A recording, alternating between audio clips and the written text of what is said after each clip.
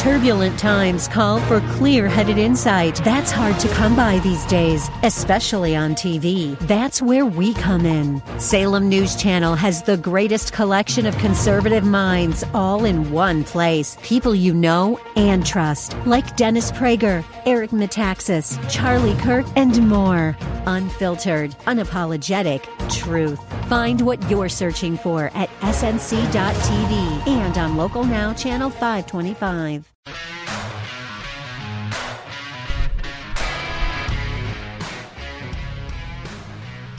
It is 6:34 on the Bruce Hooley Show. There has been, as you know, very, very, very, very spirited debate about COVID-19.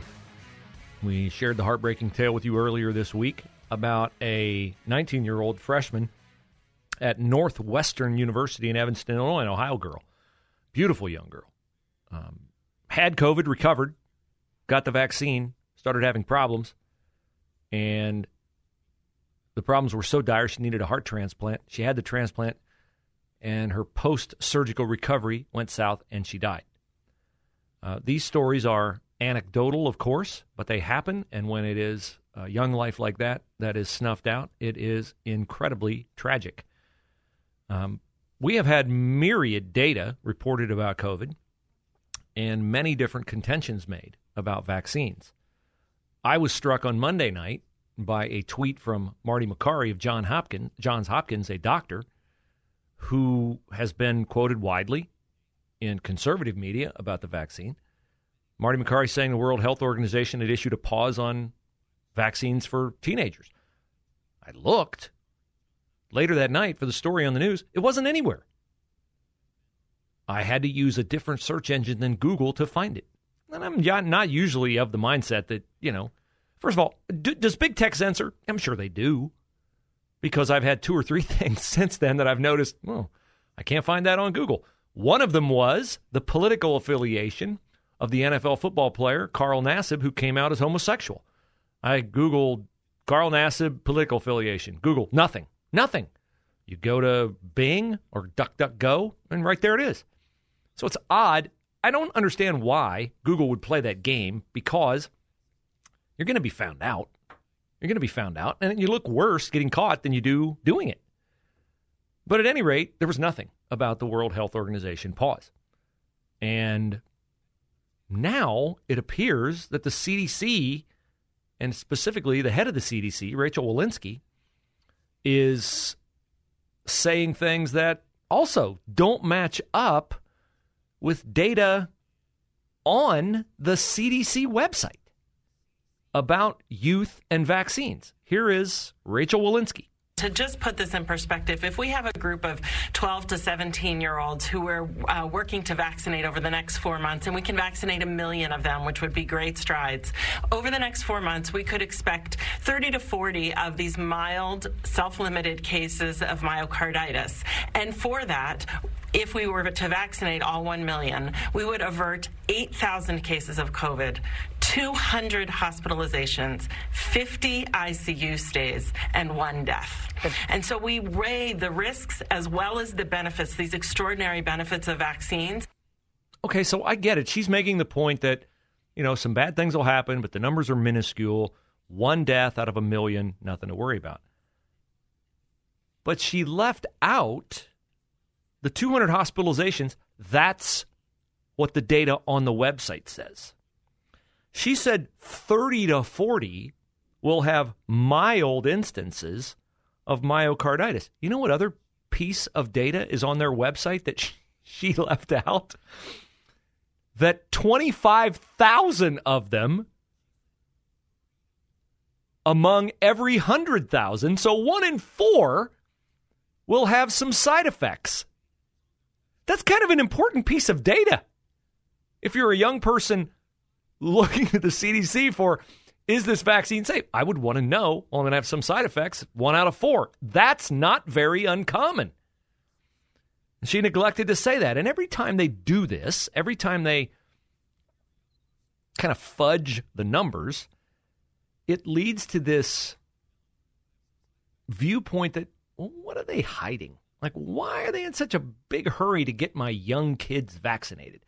And the other thing that's super curious to me is we still don't have a scientific opinion on what kind of condition you're in if you had COVID and your body manufactured its own antibodies, its own adjustment, its own cure, its own trump card for COVID. How do we not have that? The only reason we don't have that is because there's been no concerted effort by the scientific community to find that out, and there's been no effort by most of the mainstream media, if not all of the mainstream media, and I indict conservative media on this too, getting an answer to that question. Now, Dr. Robert Malone is the guy who invented messenger RNA technology. That's the kind of technology that's behind the Moderna vaccine and the Pfizer vaccine, the two-shot vaccines that are approved for emergency use here in the U.S. The Johnson & Johnson vaccine uses a different technology. It's kind of an old doesn't mean bad, it just means old. It's an older type technology. It's more like routine vaccine technology. Messenger RNA is basically a code that when your body is vaccinated, the messenger RNA tells the cells in your body, hey, we got a problem here. You need to make something to fix this, okay? So the messenger RNA, it appears, is not much of a problem except in young people. Here is Dr. Robert Malone talking about that and the risks of young people being vaccinated. He appeared on the Tucker Carlson show. Do you have concerns about these vaccines for people who aren't at great risk? Yes. I think that one of my concerns are that the government is not being transparent with us about what those risks are. And so I'm of the opinion that people have the right to decide whether to accept vaccine or not, especially since these are experimental vaccines. This is a fundamental right having to do with clinical research ethics. And so my concern is that I know that there are risks, but we don't have access to the data, and the data haven't been captured rigorously enough so that we can accurately assess those risks. And therefore, for folks like your audience, you and me, we don't really have the information that we need to make a reasonable decision. So that's very odd to me. And I know it's been politicized, and I know there are all kinds of conspiracy theories that it does this and that. But it's bothersome to me that we can't get any kind of an answer, because I don't know why we wouldn't want an answer on how long do the vaccines last or how long do my natural antibodies last. Those seem to be pretty reasonable questions to me. Dr. Robert Malone, when he said you're not at high risk, if you're a young person, here's the thing. Rachel Walensky can say and make it sound like it makes perfect sense. Only 1 in a million will die. That's her statement. 1 in a million. Okay, fine. How many will die from COVID without a vaccine? That's what you have to compare it to. How many young people, because she's saying 1 out of a million will die, 50 will be in the ICU, 200 will be hospitalized. And it'll prevent 8,000 cases. Now, of those 8,000 cases, will 200 of them need to be hospitalized if they're not vaccinated? I don't know. Maybe yes. But that's the number you need to compare it. See, it's easy to throw out the numbers and say, oh, if we get 1 million vaccinated, we'll keep 8,000 people from getting COVID. Well, what if 8,000 kids get COVID? Does anything happen? Do any of them die? Because if none of them die, then why would you sacrifice 1 for the vaccine? That makes no sense. So they don't give you the information you need to make a decision. So Tucker Carlson had one follow-up question for Dr. Robert Malone, inventor of messenger RNA technology. The largest population in America being forced to take the vaccines right now are college students, kids between 18 and 22, a huge number of whom have already had and recovered from COVID, very few of whom stats show will die from COVID. For that population, particularly those who've already had the virus, do the benefits outweigh the risks in your view? I have a bias that the benefits probably don't outweigh the risks in that cohort, but unfortunately, the risk-benefit analysis is not being done. So that's one of my other objections, is that we toss around these words risk-benefit analysis casually, as if it's very deep science. It's not. Normally, at this stage, the CDC ACIP would have performed those risk-benefit analyses. They would be data-based and science-based. They're not right now. It's kind of a little bit of the seat of the pants, and that I really object to. So you ask me, do I think the risk-benefit ratio is appropriate for this age cohort? The truth is, I can't really say. But certainly I can say that the risk-benefit ratio for those 18 and below doesn't justify vaccines, and there's a pretty good chance that it doesn't justify vaccination in these very young adults. So that is the view of the guy who helped invent messenger RNA technology. Again, I'm not telling you don't get your kids vaccinated. I don't make calls like that. You guys make the call. I just try to arm you with the information. The information for business owners that you need to know is auiinfo.com. They're your ally, not just a friend, not just an acquaintance, not just somebody that you reach out to now and then. That's the other thing with auiinfo.com. Of course, they'll line up great options for you when it comes to benefits coverage for your employees. Maybe you want to go all the way across the board, life, vision, dental, health, disability. Maybe you want to offer just health, and you want to offer a combination of those. AUI can put all of that together for you, save you the research time. Okay, so that's extremely valuable. What do you have to pay for that? Nothing. Come on, Bruce, give me the truth. Nothing. Because there are many, many businesses that want to do business with you. And so they pay AUI. You don't. Okay, you also get, with a partnership with AUI, where they're basically just a research arm for you, you get access to their dedicated HR specialist, so you don't have to pay that for that. And you get all the training for your employees. So a lot of too good to be trues out there. This one is good, very good, but not too good to be true because it's true. So you're silly if you don't avail yourself of their free service. Free to you, not free to the companies, because the companies want you as a customer. auiinfo.com, auiinfo.com. And then you'll have an access to them ongoing because they'll stay in touch with you. They'll continue to ask, what can they do? What can they help? I honestly, truly don't know all the aspects of their business, but I know that this is the one that most business owners are going, what a deal. I'm so glad you told me about this. Yes. So auiinfo.com is the web address, auiinfo.com. It's a chat feature. Just type it in and they'll answer your questions. You want to call them on the phone? You can. You want to go in their office? You can. You want to do a Zoom meeting? You can do that. Whatever suits your fancy, suits your needs, auiinfo.com is all about it, auiinfo.com. Now, how fast was Tiger Woods going when he wrecked his car on a California freeway on February the 23rd? We have the answer, and we'll give it to you next on The Bruce Hooley Show.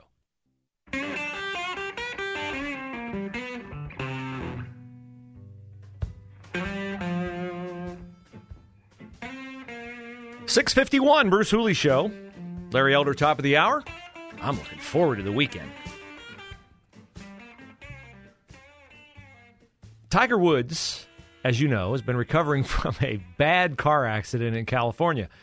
And he was on his way to a video session, shooting a commercial, I believe. Aaron, refresh my memory on this. It was early morning in California. He was on his way to a golf course to meet. It was Justin Herbert, the quarterback of the Los Angeles Chargers. He was going to meet at a golf course to shoot a commercial.